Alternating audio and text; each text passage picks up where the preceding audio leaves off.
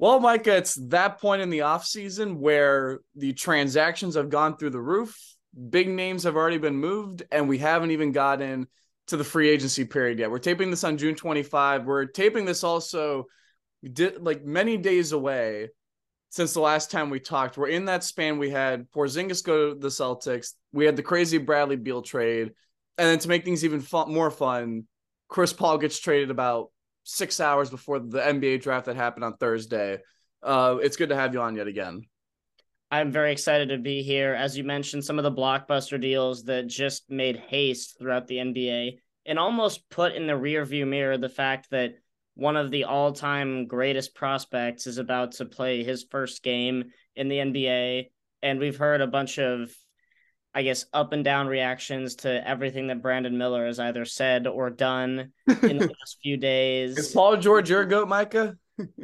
I don't know. It has a very Benedict Mathurin feel to it, but I don't know. He is basically putting a target on his back, whether or not he wants it. But at this point, it's going to be on him to back it up. Just earlier today, he said, our goal for my rookie season is to be holding up the trophy at the end. And that's not the Rookie of the Year trophy. That's not a metaphorical trophy that you get for making the play-in. I That's was the gonna say Larry it's the O'B. new midseason play-in tournament trophy and the million Yes. dollars. That's also not the Summer League trophy. So we have a lot to get to because again, we have not taped in about a week and a half. And in that span, we had all the craziness. More importantly, we have the draft to get through, but then also these big time trades. So I think the way we want to break this down first is to do a simple winners and losers segment. And for context, and that's based off the draft. And for context, we're also including the deals that happened, like the Porzingis trade, which was like what, 30 hours just before the draft, less than 24. CP3 was like 8 hours before. The Beal trade was only a couple days. So we want to incorporate that in there. But I think first, the one thing I want to ask you, since we're going to dive into the draft, is what was the big picture takeaway from draft night on Thursday? From draft night specifically, not including the trades, I think the biggest takeaway has to be just how many teams passed on Cam Whitmore. And the Houston Rockets, they wound up getting him at 20 when most people had him in their top 10. I had him in my top 12, but that is as ferociously explosive of an athlete as this year's draft had to offer. And the fact that he fell that far leads me to have a little bit of question when it comes to maybe the behind the scenes questions of whether his head's in the right space or whether there's a question of he can fit into an NBA system and his game translates at quite the same level that the Houston Rockets are now glad that they can expect.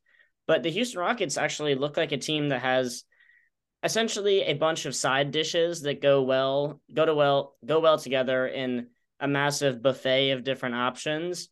And if they can just add the right entrees over the next few years, you'll have a legitimate 5-course meal of what could be a decent team a few years from now. But Cam Whitmore falling that far was my biggest takeaway in terms of the winners right off the bat. I think the big thing for me is that was when you're watching the draft, that was the dominant story of just in terms of like looking at like where somebody was mocked versus where somebody was actually got taken. Him dropping from top, it was easily top 10 status, but it was more like top 6 or 7 status and falling to 20. And a bunch of teams with multiple picks or teams that could have taken a flyer didn't take the flyer. It ended up being Houston, who already actually used their pick earlier for one of the Thompson twins, which is always fun. So I think my takeaway, it kind of ties into this. There wasn't as much movement during the draft. If you actually think about it, the only big time trade was the Dallas OKC move, which was basically the Davis Bertans salary dump. And then they, in exchange, got, slightly worse draft positioning from 10 to 12, but then also were able to take on the Rashawn Holmes contract from Sacramento. And that was kind of a multifaceted and kind of busy night for Dallas. But I would say that it was a relatively normal draft from a transaction standpoint. And I think that actually made it probably better because we were actually able to focus on where guys were selected, kind of like focus. If we're going to give the winners and losers on this, it's going to mainly be on those draft choices during the draft, not anything else. Absolutely. And for Dallas's point of view, they also slot under the winners here because they moved back 2 picks, but Derek Lively, all reports turn to the idea that he's the player that they wanted initially anyway. And if you're able to move back, you get better value for the same guy. You now add a legitimate, decent front court player. Obviously, Rashawn Holmes was a borderline all-star in Sacramento before they realized that he just wasn't the guy that fit the system. Playing alongside Luka Doncic, if you are a big that can set hard screens, roll to the basket, and can make short roll playmaking to hit corner three-point shooters, you're going to have a great role to play in that kind of a system. And Derek Lively did a lot of that at Duke as well. So now you're essentially getting guys that fit the mold. And for a team that's basically looking at the potential Luka Doncic walking doom layer in about a year from now, adding guys like this in a very expedited, we need to improve our roster right now fashion, that made a lot of sense for them. So I think it's time to get into the winners, and I want to start off actually with Dallas because they were the busiest team kind of this draft, I think, more than anybody. The big thing that I really liked, I think what also stood out to me, is that they didn't buy. I don't know if that we don't know how the actual trade market was, but we can agree there was a lot of rumblings of Dallas would for sure, if there's any pick in the lottery being traded, it would be number 10 because Dallas needed some win now guys. What I liked about their strategy is they dumped poor salary in Bertans' contract. They picked up a player who they needed because they needed more like kind of like run, jump, dunk big men who can pair with Luka, set a bunch of screens, be versatile defensively, what have you, but also still keep the 12th pick. So now if you think about it, this is assuming Kyrie's coming back because he still has to be resigned, but the market clearly is Kyrie, either max or he's going somewhere for the MLE. It's a Kyrie Luka backcourt, and then you've got the Rashawn Holmes and then Derek Lively center pairing.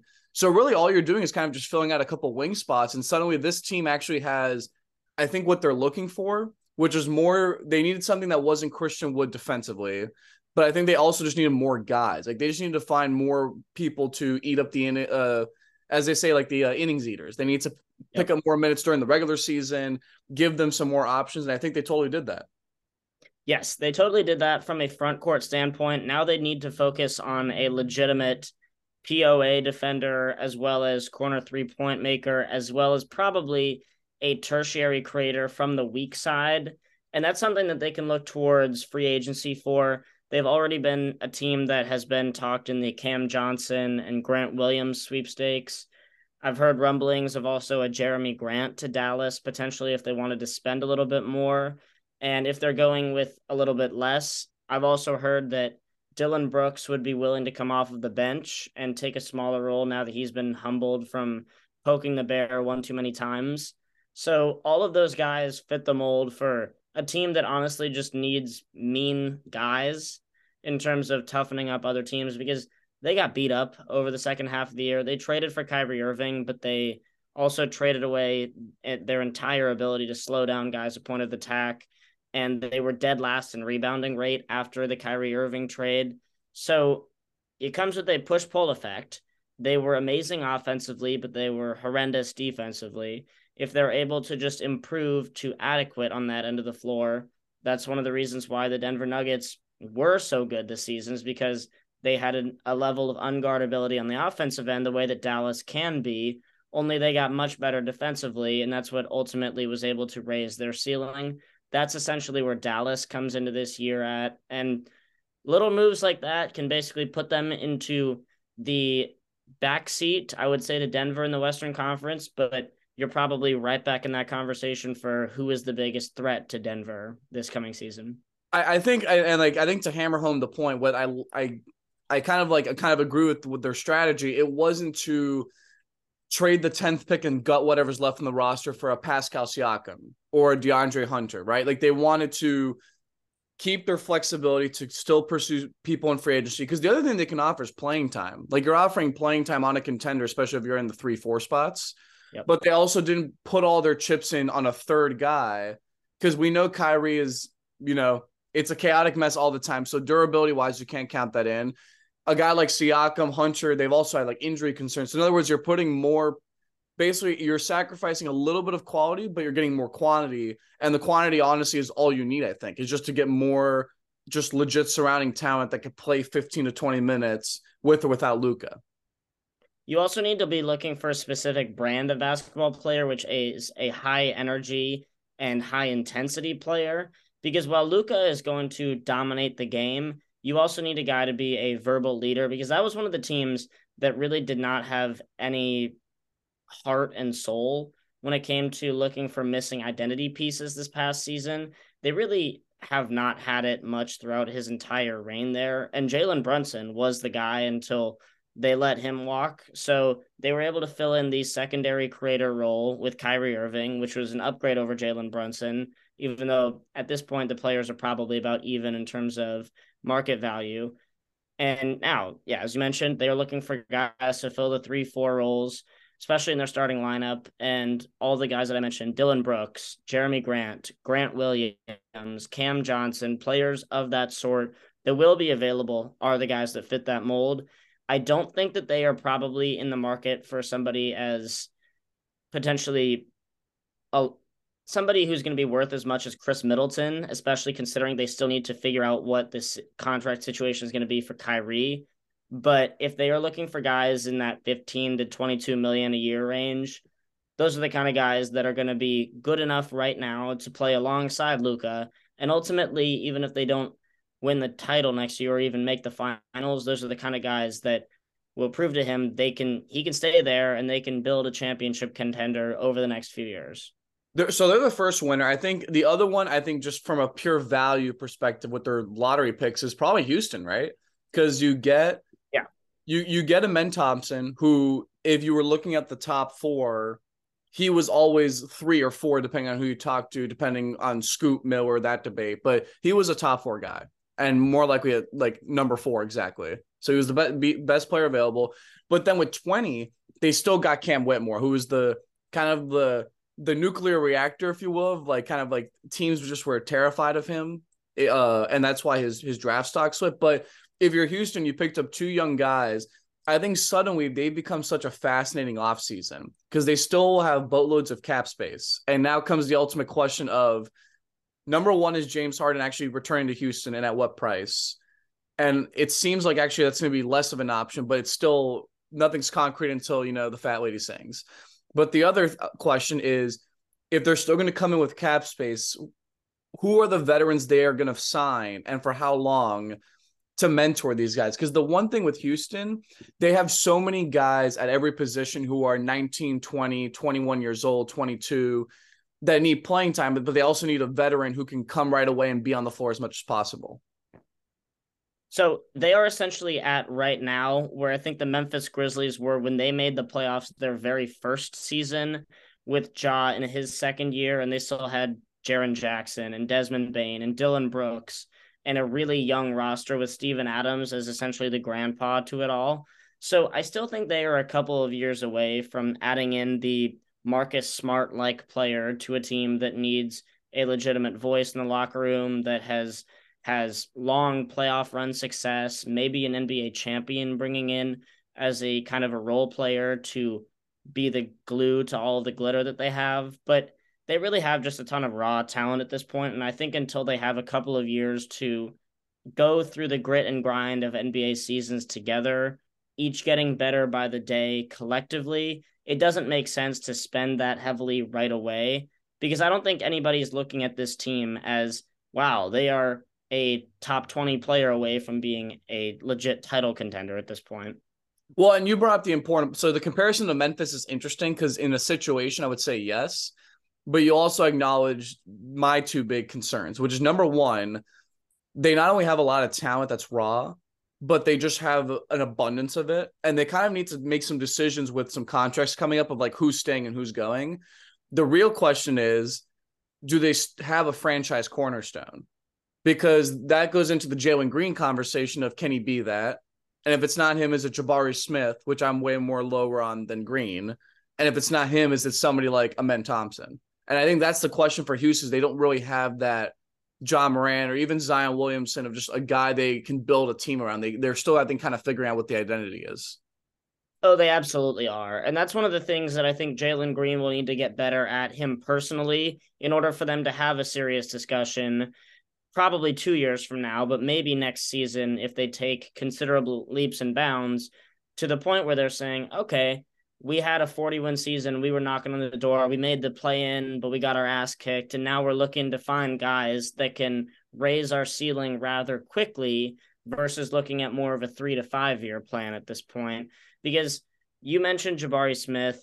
They also have Alperen Şengün is basically the light version to Domantas Sabonis, who is the light version to Nikola Jokic. They have Kevin Porter Jr., who I guess would be the guy who gets the short end of the stick if they were to bring in James Harden to play that role. But Kevin Porter Jr. also is just coming off of the best season of his career from an efficiency standpoint, as well as one of the things that he had problems with was taking bad shots over and over and over again and turning the ball over at a really high rate.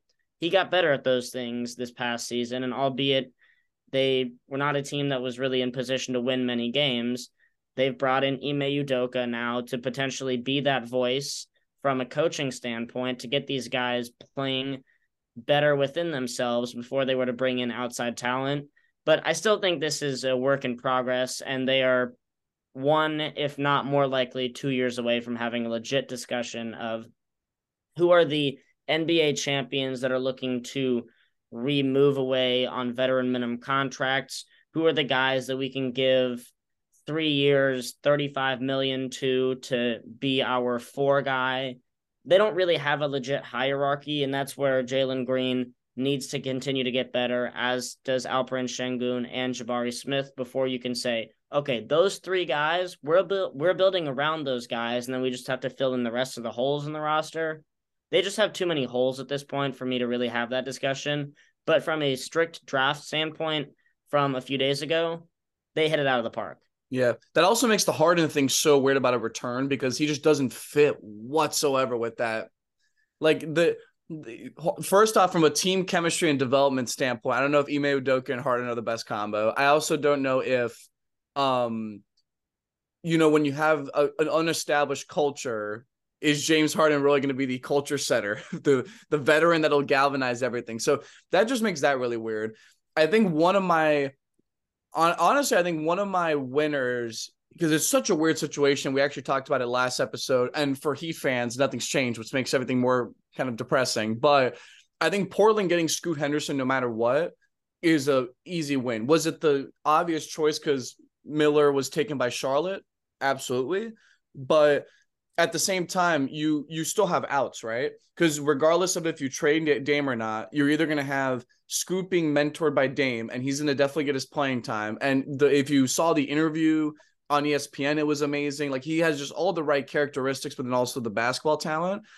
If you trade Dame, if you're Portland, you still have this guy to build around. I think they were smart to not, if the option was to take Scoot Henderson or trade back, I think they were wise to actually just take the best player available. Don't turn $1 into a couple cents. And I think that worked out for them regardless of what happens.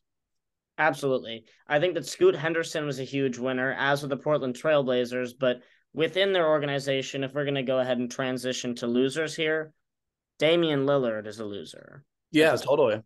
And I was talking to Colin, our friend, about this a few days ago before the draft. There were really 2 avenues going forward from a pure draft standpoint, which is Dame gets moved on draft night, or they stayed pat and they take the pick. Because Dame has made it clear verbally that he does not want to be a part of a youth movement as just the guy that's overseeing everything. He wants to go to a team that is ready to build a championship team right now, because he understands that he can see the light at the end of the tunnel. He's going to be 33 this coming season, and while he has been money, who knows if he's going to be the same guy when he's 35. He needs to be competing for championships right now. And although he has made it very clear, and we've all tipped our cap to him, that he wants to do that in Portland at this point is not in a position to do so because they just used the number 3 pick. Their other biggest assets from moving guys would have been Anthony Simons, but Anthony is probably going back to the bench this coming season if Dame is still on the floor, because I don't see them running 3 guards. And then I guess now with Nurkic at center. Yeah, especially not with Nurkic at center, where they might not have Jeremy Grant either. They've said that they don't want to pay Jeremy Grant $30 million a year.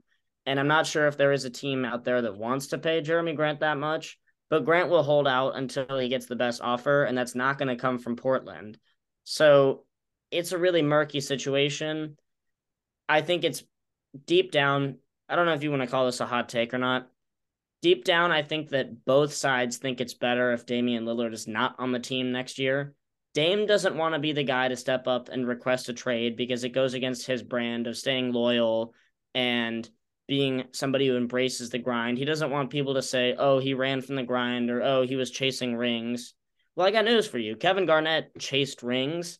And as soon as he got to Boston, the only thing that he said that was negative was, I wish I had gone to Boston sooner. Yeah. At some point in Minnesota, there just came a time when it was the right time for him to go, where Latrell Sprewell was just not a worthy number 2 guy. And whether or not CJ McCollum was that in Portland, only time will tell, I guess. Well, and that's a good comparison because that is actually probably the most historically accurate comparison we've had, because in 2004, Garnett and the Wolves make the conference finals against that Kobe Shaq last dance Lakers team, and they lose in 6.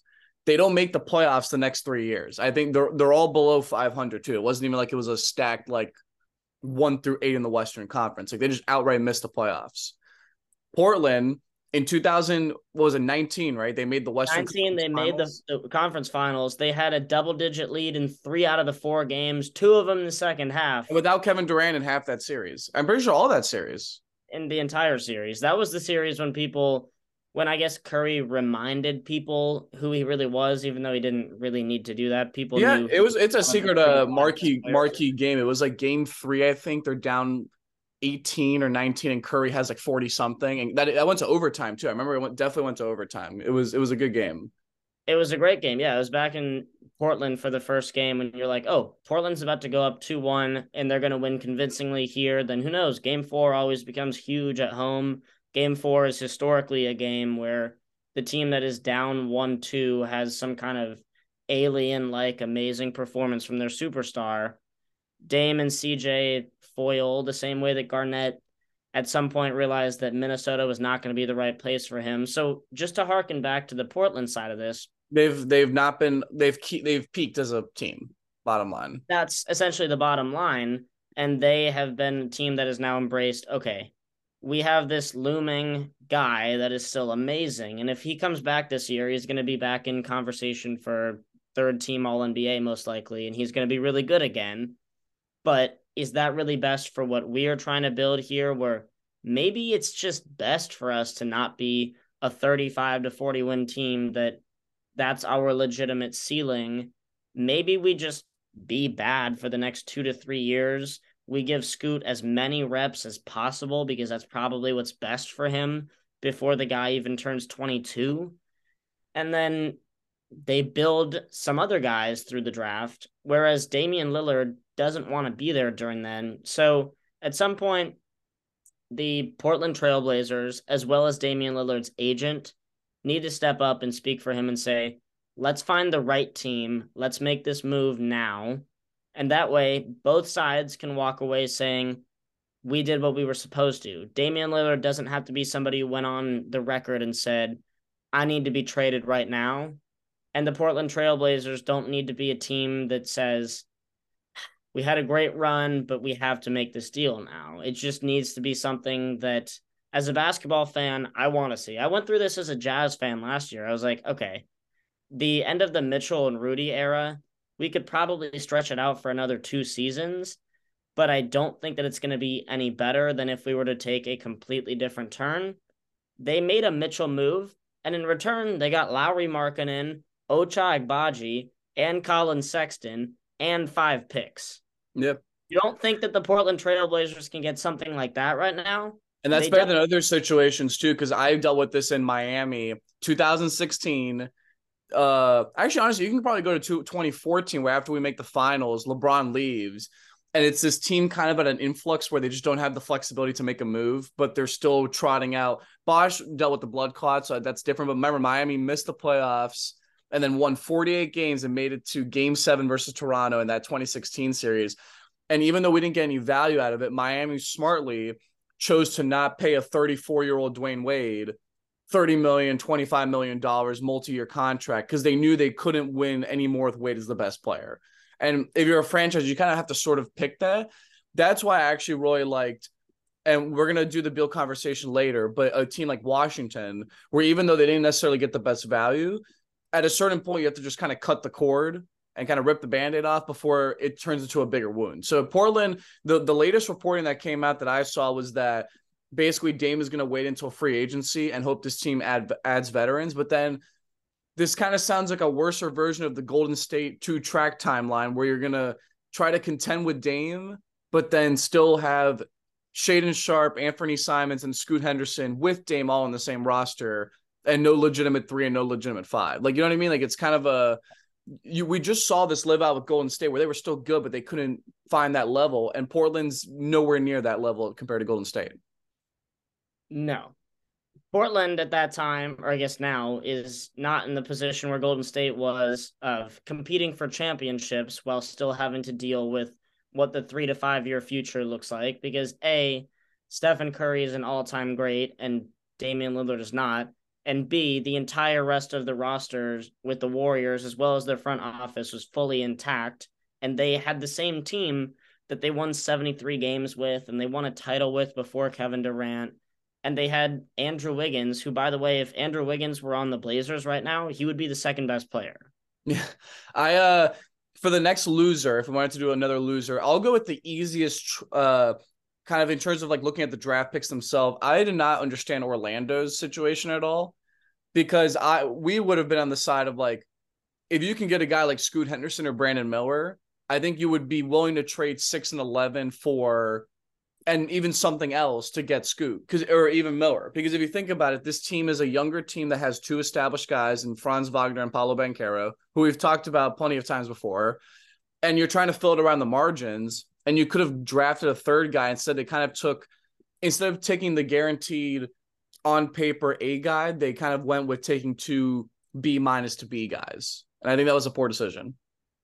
I agree. I guess moving to another loser here, I don't know if Michael Jordan is going to be around for that much longer, but passing on Scoot Henderson is not something that I think is going to age well in Charlotte.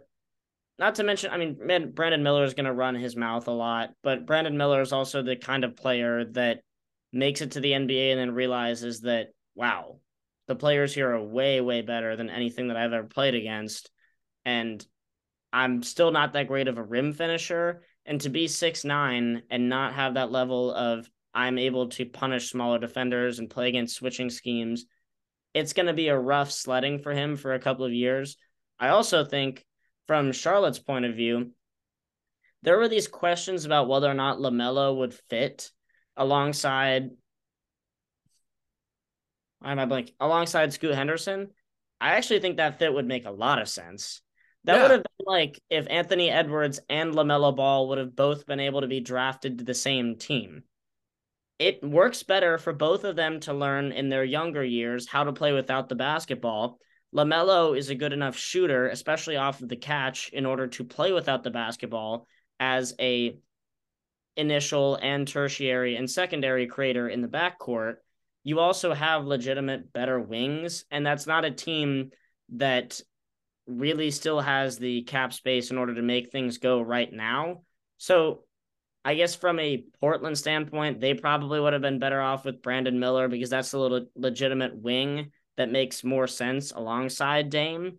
And Charlotte, I think they just butchered the pick, to be honest. Yeah, no, because the other thing too, this has been, by the way, the odds makers for this were having a field day with like going back and forth of who's the favorite. But like my thing is that I never want to just say the question Charlotte has to ask himself is LaMelo Ball such a good of a player that you're willing to say we would rather do fit around LaMelo rather than best player available. That's why, not to switch topics, I actually liked a team like Detroit's draft with taking Asar Thompson because he had the highest upside of any of the guys left.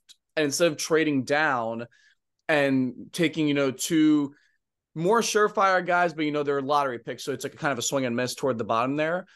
They went with kind of youngest and highest potential because they just know that with Monty on the mega contract, and Cade and Ivy still developing, they're not going to be in a rush to jolt all the way to the play-in tournament unless they just kind of like unleash and go above any expectations, right? But Charlotte, they're kind of drafting as if like they're a play-in team that just needs a couple guys to make the playoffs. And I think that's with new management in charge, it'll be interesting, but it was such a weird thing to hear. Like, we have new management, they're going to be running our team, but Michael Jordan will still be in charge of the draft when draft day comes. It was a weird thing. I also think that Scoot Henderson would have been a better winner having gone to Charlotte, where you're not potentially playing alongside Dame, where Dame is just going to get on you the moment that you have any kind of a failure. Whereas in Charlotte, you have lower expectations, which is probably what he needs right now in order to go through the struggles of the ages 19, 20, and 21 seasons in the NBA, which historically, before you're age 22, you're probably not in the NBA Finals. LeBron took the Cavs to the Finals at 22. Shaq took the Magic to the Finals at 22. Hakeem was in the Finals really young, but he also came to the league older with Ralph Sampson. Like, guys, it takes you a little bit of time in order to get there. And unless you're Kobe falling into the Shaq part of the conversation, it ultimately does not happen very quickly. And to be honest, I think that Scoot would have loved playing alongside LaMelo, and I also think it would have been better for LaMelo because both would have been able to learn how to play off the ball and off of each other. And that way you have a legitimate backcourt to then have the beginning of the recipe for a future title contender where you have to build out the rest of the ingredients versus just a bunch of different ingredients that don't really go together, like it's Gordon Ramsay's like Iron Chef or something. These were the biggest draft narratives, but we do need to hit on some of the trades that happened before the draft that kind of just like shook the NBA and took the NBA world by storm. So I have one of my winners, which is kind of a take, but I don't know. Maybe I don't know if it's the strong of a take. I have Washington as a winner, honestly, because a lot of people have been saying like, oh, like you're only getting pick swaps in the return. And oh, you're only getting, at the time it was Chris Paul and it turned into other stuff. But if you look at the entire, we could put these two together. If you look at the entire picture, Washington got off of the Bradley Beal 4-year, $200 million deal. So that's gone. They were able to trade Porzingis, and instead of doing the bird rights trap and kind of paying him a bigger contract, just ship him off, right? So even though they're not getting the best value, they at least are shedding salary and picking a direction. What saved them from like kind of like a block pairing of deals to a clear winner for me was the CP trade. You turned a guy who could have been waived, and you instead, the thing with Jordan Poole being bad money, quote unquote, is that he just kicked in like that extension. So there's a clear reclamation project there, especially in Washington, where he's gonna have all the touches in the world. And you're able to still get a pretty juicy first round pick from Golden State in 2030 when this Curry, Clay, and Draymond era is completely over. I just like what they did. They sold pretty high while they could on their top guys before they had to either recommit to them or have to sign them to new contracts. But I actually think they got some good value and they picked a direction. So Washington for me is a clear winner. And that begs the question of, we have to look at this from the Phoenix angle of, what were your thoughts on the Bradley Beal trade? And is this actually going to be a good fit or not? And was it the right decision? So from Phoenix's standpoint, the pieces don't fit. And I'm not sure if they're done making moves. There was a report that dropped earlier today from Gerald Bourgeois, who's one of the top insiders for the Suns, saying that they are planning to keep DeAndre Ayton and their big four, which might be the best big four in the league, depending on how you look at it. Fit-wise, it doesn't really work, but when you have that level of talent, ultimately, if the guys can stay healthy, it probably will translate to a lot of wins. But I just wanted to backtrack really quickly. How much better is Bradley Beal than Jordan Poole at this point? Like, is the gap really that much? If I mean, Poole's younger, so I think younger, and he's going to get the same amount of touches that Beal has had the last few years. Not to mention, don't forget that Tyus Jones is now in Washington, who's been the best backup point guard in the league for the last 4 seasons. So on top of all of that, Tyus Jones is now going to become the starting point guard with Jordan Poole also in the backcourt. And yeah, they're not going to be a good team, but in order to move off of the contract from Beal, which might have been the clear favorite for worst contract in the entire NBA, to go to the Jordan Poole deal where you're not going to have to worry about re-signing the guy for any time in the foreseeable future, that made a lot of sense for them, especially Now, maybe Washington decided to tank 1 year too late after the Victor Wembanyama draft, but all in all, that was something that they probably needed to do, and credit to the Washington Wizards front office for finally pulling the plug. Now, to Phoenix, they still need to fill out a couple of different parts of their roster. And in order for them to feel championship worthy, two things need to happen. I think that Devin Booker needs to become the full-time point guard. For the time during the playoffs when they didn't have CP, he took over that role and he was brilliant as a lead playmaker, as an initial ball handler, and he's as good of a pull-up shooter as there is in the entire league.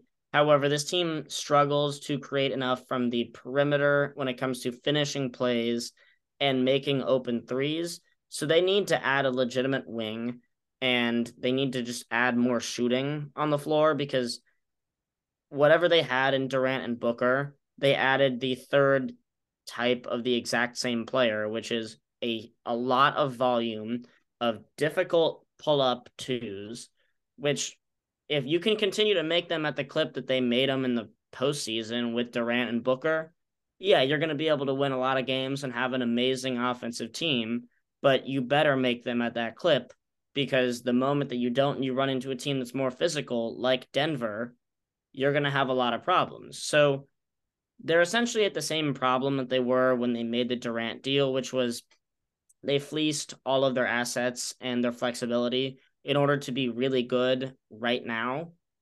So are we looking at this team as championship or bust? Isn't that what we looked at the Brooklyn Nets as? So I actually totally, so yes, and here's why. So I have a very center of the road take on the Bradley Beal acquisition for Phoenix, and here it is, because I've thought about it. We've had a week to reflect on it. My thing is, I think for Phoenix, I think it was, given what their circumstance was, it was a good move, right? Because you needed to bring in somebody.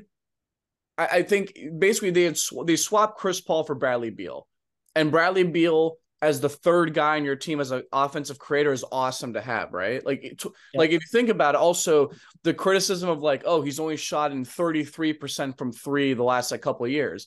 He's been doing that as the lead guy. But if he's the third scorer, he's going to get more open looks with Durant and Booker. And he also gives you insurance if Durant gets hurt or they need to load manage him and Booker. You just have that extra guy. So each of the three kind of can share the offensive role. The problem I will say with that is that you don't want a situation like last year where the team just enters the playoffs with no chemistry whatsoever and it just completely falls apart.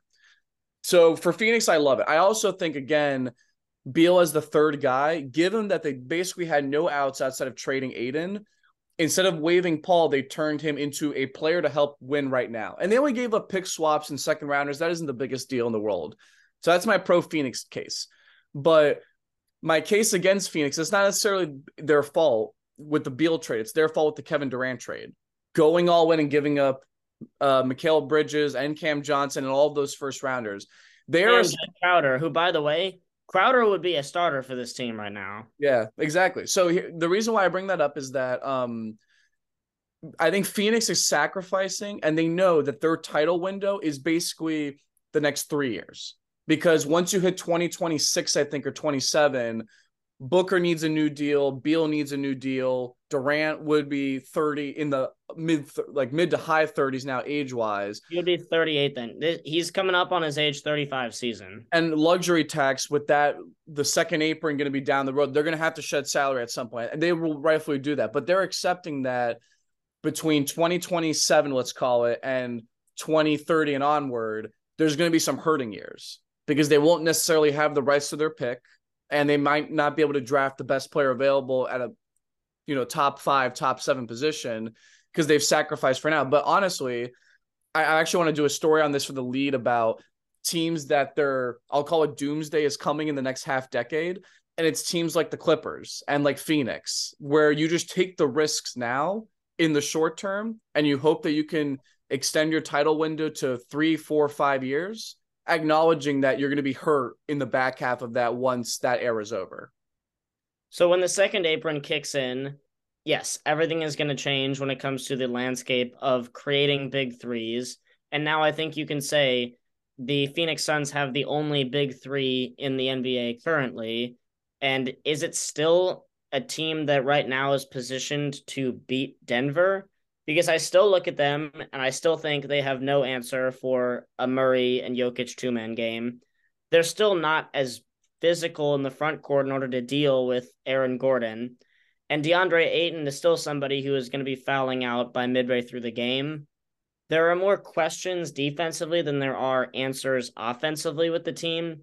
And with the Denver Nuggets almost being a shoo-in to be a top 3 offense every single year, I mean, they just came off of a postseason run where the only team in NBA history that had a better offensive rating was the 1987 Lakers, Mm-hmm. a team that had the best version of Magic and still had Worthy at his prime and Kareem Abdul-Jabbar in his later years.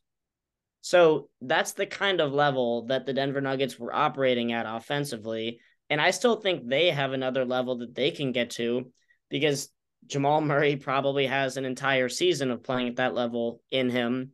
And Michael Porter Jr. is going to be able to get better as a tertiary ball handler and weak side creator.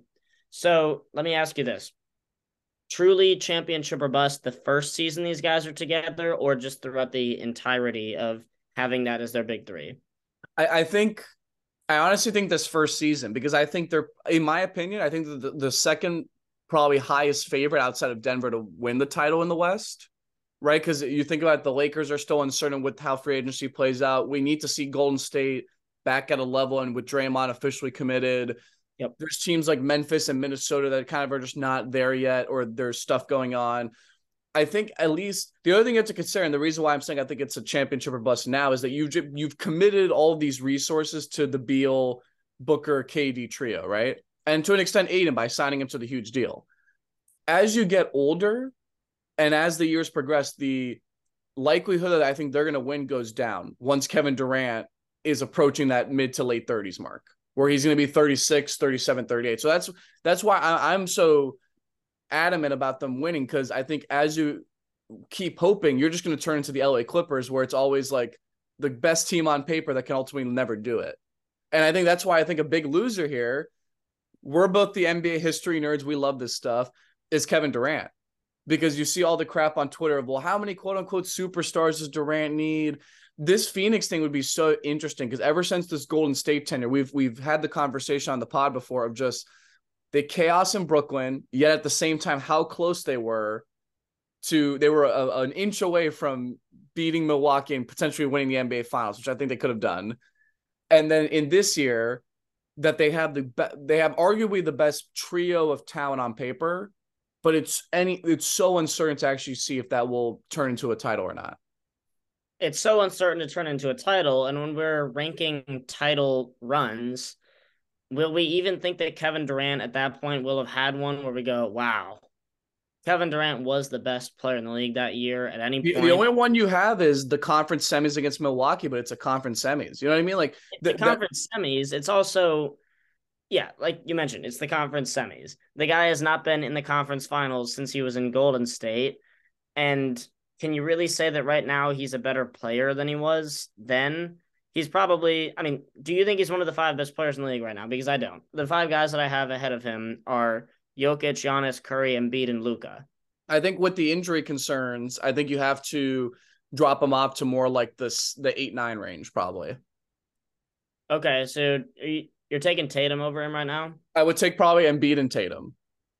But yeah. I think they'd be in the same tier. Like I think you can make a case Durant is 6, but there's a clear top 5 now. Yeah, I agree. So that's essentially where you are at with Durant. And then you can also say, are we at the point in his career where we're delegitimizing if he were to get a 3rd title? Because then you could look at, oh, wow, would Bradley Beal start to enter Hall of Fame discussion if he wins a title with the Suns? And then we're looking at, oh, Durant never won a title with fewer than 2 Hall of Fame teammates on his team. That's something. And we're not necessarily arguing that, by the way, but we are saying like that is what the average NBA pundit will say, because it's true, right? Like it's always, everyone's going to refer back to the Golden State thing. He needs something else that could prove like, hey, I actually, even if it was just making a finals in the West, especially, like that'd be kind of nuts as he'd be making the finals in the West, not separate from the OKC tenure and contrasting from the Golden State tenure, which I think matters. We should, by the way, do you have anything else to add on that? Oh, absolutely. And then I'm looking at potentially how the West could play out next year. I don't think that Sacramento is done making moves. In fact, I think that Sacramento has a ton of money They that opened they up 30 are million. investing Here right it now. comes. Chris Middleton would make so much sense. And I He really might he don't might see he might get it if oh, Milwaukee kind of screws this up. if Milwaukee, yeah, screws that up. I also could see if they wanted to go pure defense, how would Draymond Green look in the purple? Especially It's a really good fit. it's the fit makes a lot of sense. I'm not sure in terms of him stepping on Domantas Sabonis if he could stomach the fact that he might be going there and donning the purple would make a whole lot of sense. But that front court would be lethal. They would have a bunch of different playmakers. They would have essentially a team that needs Keegan Murray to make the next step, and then you're probably looking at a title contender right away. But that's really a team that needs just another 20-point scorer, which Chris Middleton would be the answer right away. And he would be a legitimate, I guess, old man voice that they need, the same way that Marcus Smart, in theory, will be to the Memphis Grizzlies. Sacramento was also on my list of winners. Just the cap flexibility to basically say we're going to add another player to know that we can keep this going is pretty impressive. So I think just because we're short on time, we want to hit on it. Since we briefly touched on it, we should probably hit on the Chris Paul trade. Yep. And I'm going to say this, that I personally actually liked it for Golden State because as we saw with the Bradley Beal deal, it's not as excruciating or nuclear, but if you can get off, quote, bad money for a minimal cost, I think it was a good move they needed to trade Jordan Poole to resolve what happened last year. And they didn't give up, I think, sufficient value for that. The question I think comes is what is Chris Paul's role for this team, right? You can't play. It's really fascinating because he's always been more of a pick and roll guy. We haven't really seen him off the ball since the Houston days. And that was kind of a weird fit toward the end, right? And the question is, how will he fit with a guy like Steph Curry, who has his magnitude and this Warrior system? Well, the fit is a huge question because has Chris Paul gotten to the point in his career where he will accept the fact that he is going to come off the bench and be their backup point guard? Is this late stage Gary Payton? Because I remember especially those days, it turned out bad, and then with that Miami team in 06, it turned out really good when he played off the bench. I mean, Russell Westbrook this past year, the best version of himself really in 2 seasons has been coming off the bench for the Lakers when it actually made a whole lot of sense. And it's tough for point guards who are probably one of the 5 best ever, like Chris Paul at his position. I mean, you're talking about Magic, Steph, Oscar, Isaiah, and then probably CP3 if you wanted to make the case for a Kidd or a Nash or a Stockton. That also makes a lot of sense. But for a guy that's basically that good at his position, it's tough.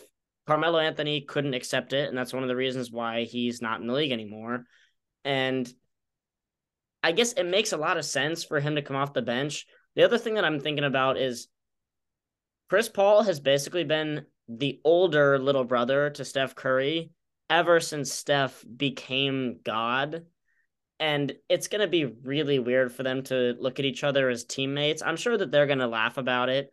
But just from a basketball watching standpoint, these are guys that have just butted heads throughout the entirety of their careers. And you've probably seen the viral clip by now of Draymond Green saying he doesn't like CP. He respects his game, but he doesn't want to be teammates with him. Yep. It's a video that came out a couple of years ago, but now that the guy is technically his teammate, assuming that he resigns, oh man, they got to work through a lot of that stuff. And they had to make the move because I think ultimately last season was doomed from the moment that Draymond Green's knuckle hit Jordan Poole. But at this point, I think it makes sense for CP to come off of the bench, and I think it makes sense for the Steph, Clay, and Draymond trio to still be in the starting lineup alongside Andrew Wiggins and probably Kevon Looney, the same starting 5 that they have had that the last couple of years, the same starting 5 that they won the title with in 2022.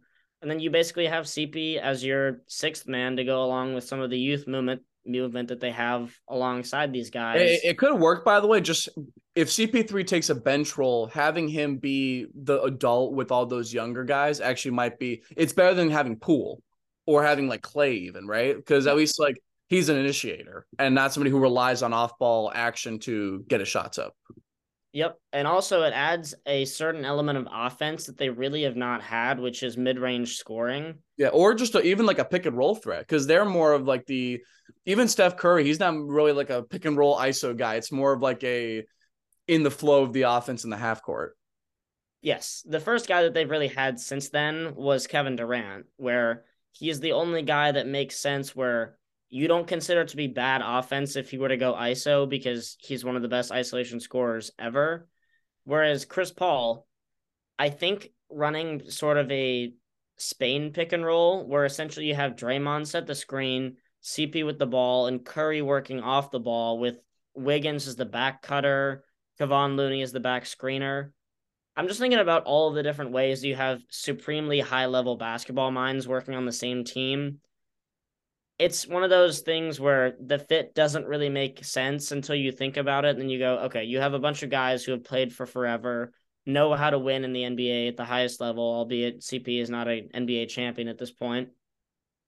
He's probably looking at this as giddy as possible because he used to look at Steph Curry as his mercenary, and now he can say he's his teammate. Yeah. So I know you want to do the Wemby expectations talk, but we do need to talk about the Celtics moving on from Marcus Smart, man. Like I think that was the most shocking trade probably so far, more than the Beal deal, because it's an era. Marcus Smart was the first draft pick of the post KG Pierce era. And it turned into Jaylen Brown and Isaiah Thomas and Al Horford and the memories that have been from the past, since pretty much decade, almost he would play 9 years there. So it's been a decade. The pinnacle of that era was watching Jason Tatum miss layups in the NBA finals and then watching him sprain his ankle in the very first play of or that game 7 versus LeBron, followed by that awful 2019 season with Kyrie. Can't forget Kyrie in the conversation. But the reason why I think it's a big deal is that I think Boston realized that they needed to do something after 2 shortfalls in a row in the postseason, because they clearly have the upside with Tatum and Brown. I think it's very smart that they're keeping Brown because they know they can work with him if he's the second best guy. The crazy thing is I think that with the Porzingis acquisition, first off, they got value in return, by the way, getting some picks from Memphis and that, which is, I don't know how that was possible. Porzingis' trade value is so weird because he actually played really well last year. I think it was his best year since his Knicks tenure. And yet he had to pick up his player option because no team would accept him. At least he couldn't get a commitment for a longer deal. But then to bring this new dimension that's insurance for Al Horford and Rob Williams, give Boston a different look that isn't small ball, was a fascinating and honestly pretty amazing acquisition. I think they're probably one of the bigger, if not the biggest winner, given the value and given what they needed. They are the biggest winner. And even if you were to throw away the 2 first-round picks they got in return, they are still the biggest winner because this is a legitimate player that solves their front court scoring issue, as well as the fact that they are now really 1 point guard away from being the best team in the league and the not necessarily prohibitive title favorites, but the clear-cut favorites to at least represent the East. Well, it's like what we said about them last year, where but it's different because of Porzingis. They have the same scheme versatility, but they have a different dimension to them. And you solve the issue again with Al Horford being 38 at some point next year and Rob Williams' injuries. You get another guy who can play the 4, play the 5. He doesn't kill the team's offense because he's a really good 3-point shooter off the ball, like we saw in many stints across his time. It's a really good value move. And I think Smart, the other thing too, I think people are overlooking, I think they want Tatum and Brown to be the culture setter. It was so weird having Marcus Smart be the guy because he was the ultimate team player, but we know the legacy of the frustrating, what are you doing 3-pointer and the drive to the rim in traffic at the worst possible time. I still remember that blown layup against Miami that led to the Butler missed 3, but it was that crazy, why did he go with 14 seconds left? It kind of all combined together in that conference final series this past year with Miami, where he had his moments, but then the bad moments just destroyed this team entirely. The bad moments are certainly what people are going to remember, especially Boston Celtics fans, because they've been, I guess, so used to winning and they're honestly spoiled in that regard, that now they have to look at this trade and actually stomach the fact that Marcus Smart, their heart and soul, is not on the team next year. And now the pressure is as sky high as possible because they have been installed as the co-favorites to win the title with Denver next year at a lot of different sports books. And honestly, that's the way that they should be thought of, because Jason Tatum, in theory, is going to get better as a playmaker. And they are going to have probably, I guess, Malcolm Brogdon as their starting point guard. And Derek White is also going to be in there. So essentially, their starting lineup is going to be White, Brogdon, Brown, Tatum, and Porzingis. So you have a ton of scoring, enough playmaking in Or theory. you can even go more ridiculous and play Derek White, Jaylen Brown, Tatum, Horford, and Porzingis, or even Porzingis and Rod Williams. You get weird I there. think there you probably get into kind of an issue because I don't think you want Jason Tatum being your lead initiator. Yeah, what about Jaylen Brown? As long as he doesn't dribble left, it's okay. As long as he doesn't dribble, it's okay. He is going to be a guy who takes the tertiary backseat role to back cut, and occasionally you back somebody down if they happen to be the size of Gabe Vincent. But besides that, stay in your lane, back cut, set a lot of hard screens, and be a good defensive player, and you'll make your $300 million. Oh, However, the one downside for the Boston Celtics, as I mentioned, is they are still out of a point guard at this point. I thought when I was hearing the trade that they were going to get from Memphis, I thought the guy they were getting in return was Tyus Jones, but instead they were able to make sure the KP trade goes through. The 2 first-round picks. They have JD Davison, who they took in the draft next year, who is expected to play a larger role this coming season. The other thing that I don't think people have probably remembered about this is, I guess they still have Peyton Pritchard, but Danilo Gallinari, his tenure as a Boston Celtic, of which it never actually began, is over at this point. So they've gutted their entire roster. It looks like Grant Williams is not coming back.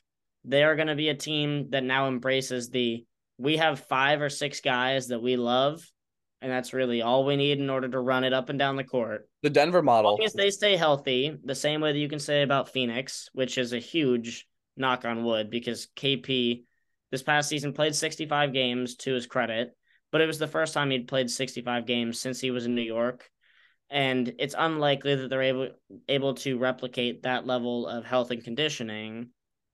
If they do, they should be the team that represents the Eastern Conference and potentially wins it all, because Jason Tatum is going to get better, and Kristaps Porzingis is now in probably the best role of his career, where he is not actually asked to do a whole lot besides the things that he's good at, which is make the pick and pop 3, punish somebody who is 7 inches shorter than him in the post, and make lobs that basically you have some of the best pick and roll ball handlers in the league doing, which is Malcolm Brogdon and Jason Tatum.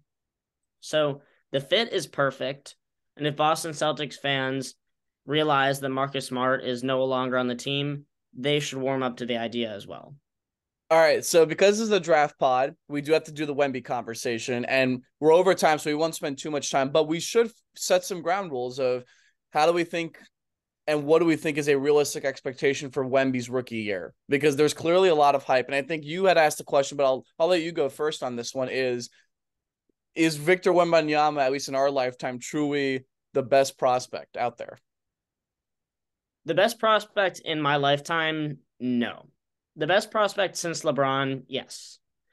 LeBron James' high school games were nationally televised on ESPN. I have watched a couple of them fully.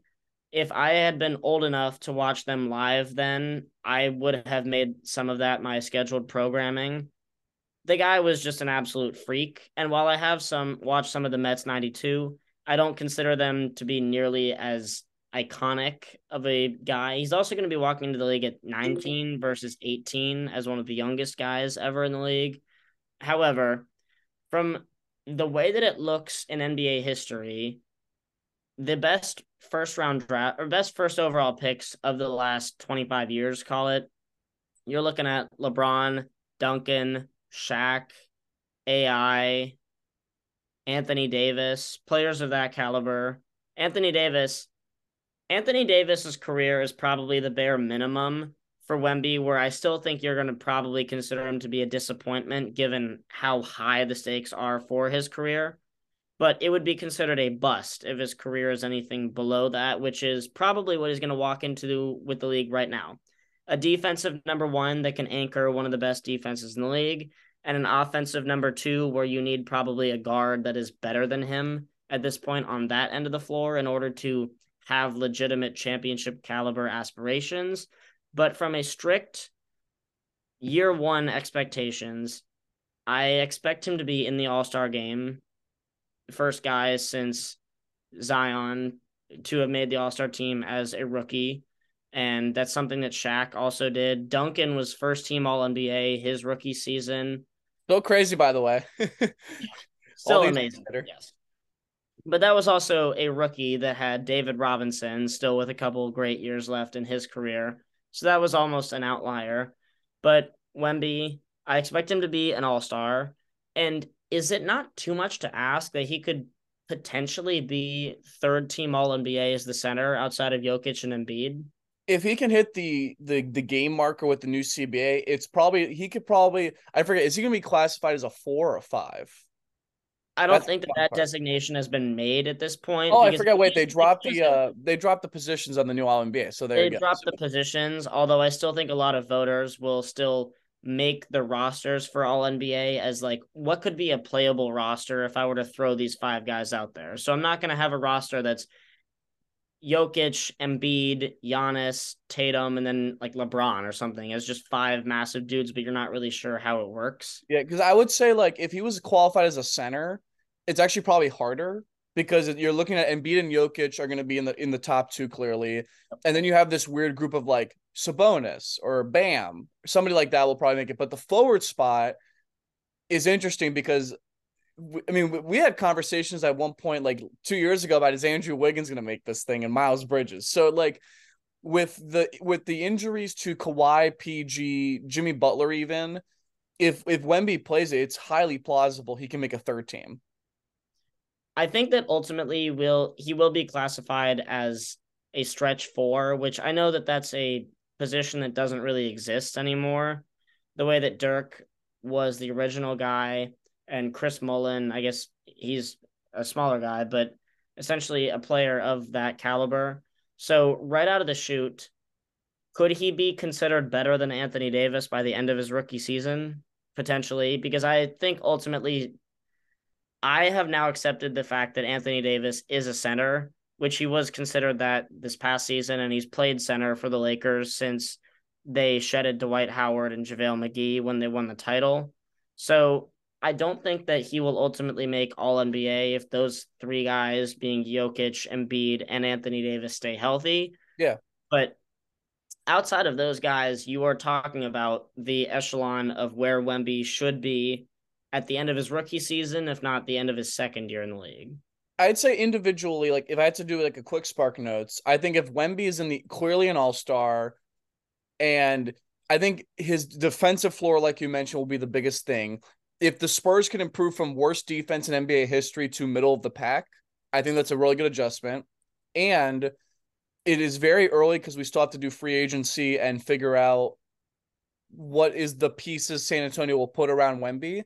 I think it's very reasonable to expect that San Antonio will be moderately decent next year. Are we talking like a 45-win first-round exit? Absolutely not. Do I think they can win 30 to 38 games and be on the fringes of 500? I think that's a realistic expectation.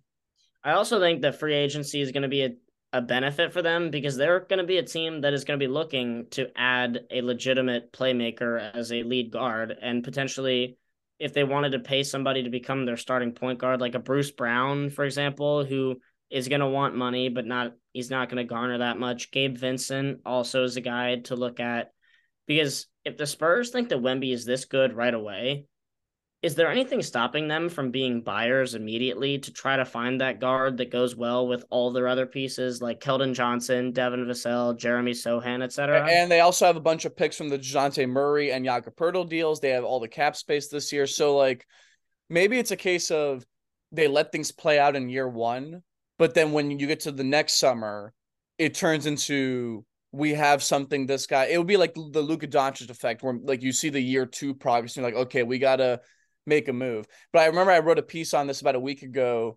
This is like an duh, but San Antonio, because I know we know them as a franchise, are gonna be extremely cautious with jumping the gun on a move. Like they're not gonna do the Dallas Porzingis trade like that happened in the middle of the season. They're gonna find the actual right. They're going to take their time to figure out who Wemby is, what the ceiling is, and who are the players to maximize that ceiling. So let's look at the all-time greatest players from each position. And I just want to go down the list of how far down the list can we rank Wemby in terms of, okay, this guy met his expectations, was a disappointment, was a bust, and then exceeded expectations. And then you get to GOAT conversation, which I think, does he have to be in the GOAT conversation to you in order to have exceeded expectations? I'd say for me, exceeding expectations would be better than what you said with Anthony Davis. Like if he turns into even a guy like Giannis, where he can win multiple MVPs and be a defensive anchor, but still carry some offense, I think is that's a top 40 to top 35 career immediately. Even Oh, title, without question. that would be more top 20, 25, 20. To me, I'm more of a punitive guy because I know how the prospects were talked about before the draft. Like even Zion had massive, massive hype going into the NBA. If the guy can't stay healthy, I'm probably going to consider him a bust, even though I know how good he was, which is essentially a 6'6" Shaq every time he actually played. Yeah, and he could be a bust on the sense of we wanted to see this and just never saw it. Even if it was like an unfair bust, we could still label him as it's a disappointment if it happens. Okay, let's go down the list here. In terms of centers, let's go through centers and power forwards, and then we'll say how far down the list he has to be considered better than in order to have met expectations and then exceeded expectations. All right. So let's start with centers. Kareem, Russell, Wilt, Shaq, Hakeem. Does he have to be at least as good as Hakeem in order to meet expectations? No, I think not. Okay. Moses and Jokic. No. Okay, so if he's at least as good as the David Robinson, Bill Even Walton, like Patrick Patrick Ewing, Ewing, at least like just like what if San Antonio just is for 15 years a 45 to 50 win team that makes a couple conference finals, maybe sneaks into the NBA finals one year? Like that's still given his 7'6" stature and the amount of guys like Ralph Sampson and Yao Ming that just flamed out and can never be that is still pretty cool. Okay, moving on to power forwards. Duncan, Dirk, Giannis. No, I think he doesn't need to hit that. Malone, Garnett, and Bob Pettit or Charles Barkley. Um, maybe Barkley. Wouldn't it be like Anthony Davis in the sense of like clear top 5 to 10 player at most of his career? Barkley's more of an offensive guy and less of a defensive guy, but the idea that he's an awesome number one that ultimately couldn't win a title, but if he's your clear number two, you're absolutely set for life if that's on offense at least. Oh, unquestionably. And that's where I think the Anthony Davis comparison makes a lot of sense, where he's probably, I mean, at this point, Victor is probably not your best number one offensively in order to be a title contender. But within the next couple of years, you might be looking at him as this guy is perennially going to be talked about for the defensive player of the year. And offensively, he looks like he's a top 5 to 10 player on that end. And if you have, or excuse me, top 10 to 15 offensive player like Anthony Davis, but if you have a better offensive player, he's your offense 2 and your defense 1, then you're golden. Totally agree. So since we have to wrap up because we're definitely a little over, if you had to do since we're not going to record it, we want to see how free agency plays out and then kind of like reflect on some of these deals. Give us your biggest free agency prediction. We have 1 week out officially. My biggest free agency prediction, I'll make it more of a hot take Okay. that I think is going to happen. I wouldn't be shocked if Chris Middleton actually is the answer for the Miami Heat. Yes. This would be a move that the Miami Heat would jump out immediately because it would be ripping away a player that the teams that they are going to have to go against, which is Milwaukee, ripping away one of their best players and adding it to their team immediately. And he's also the exact kind of player that they need to add. They don't necessarily need to stretch the floor from a guard position. They've they know that Damian Lillard is a way better player, but they also know that that's a deal that is going to significantly gut the rest of their roster as well as draft picks into the foreseeable future. Whereas if they wanted to pay a guy 35 million over 3 years for $100 million or so, Chris Middleton would be a legitimate answer right now. And then I'm probably thinking of them, given Heat culture, as a guy that fits that role. Really tough shot maker late in games, underrated playmaker out of pick and roll, would elevate Bam's offensive ceiling, makes a ton of sense. And I'm probably thinking about them as the Eastern Conference title favorite, at least co-favorites with Boston at that point, where Milwaukee would have to take a step back. You have Miami fans jumping for joy with that take. We are manifesting it strongly. Well, Micah, obviously, we're taping this on June 25, and we're going to be definitely talking at some point once we hear some of the crazy, once we get past the first trenches, that is free agency, the first opening days of that moratorium. But we'll have the latest coming up soon. It's good to have you on yet again. Absolutely. Always my pleasure.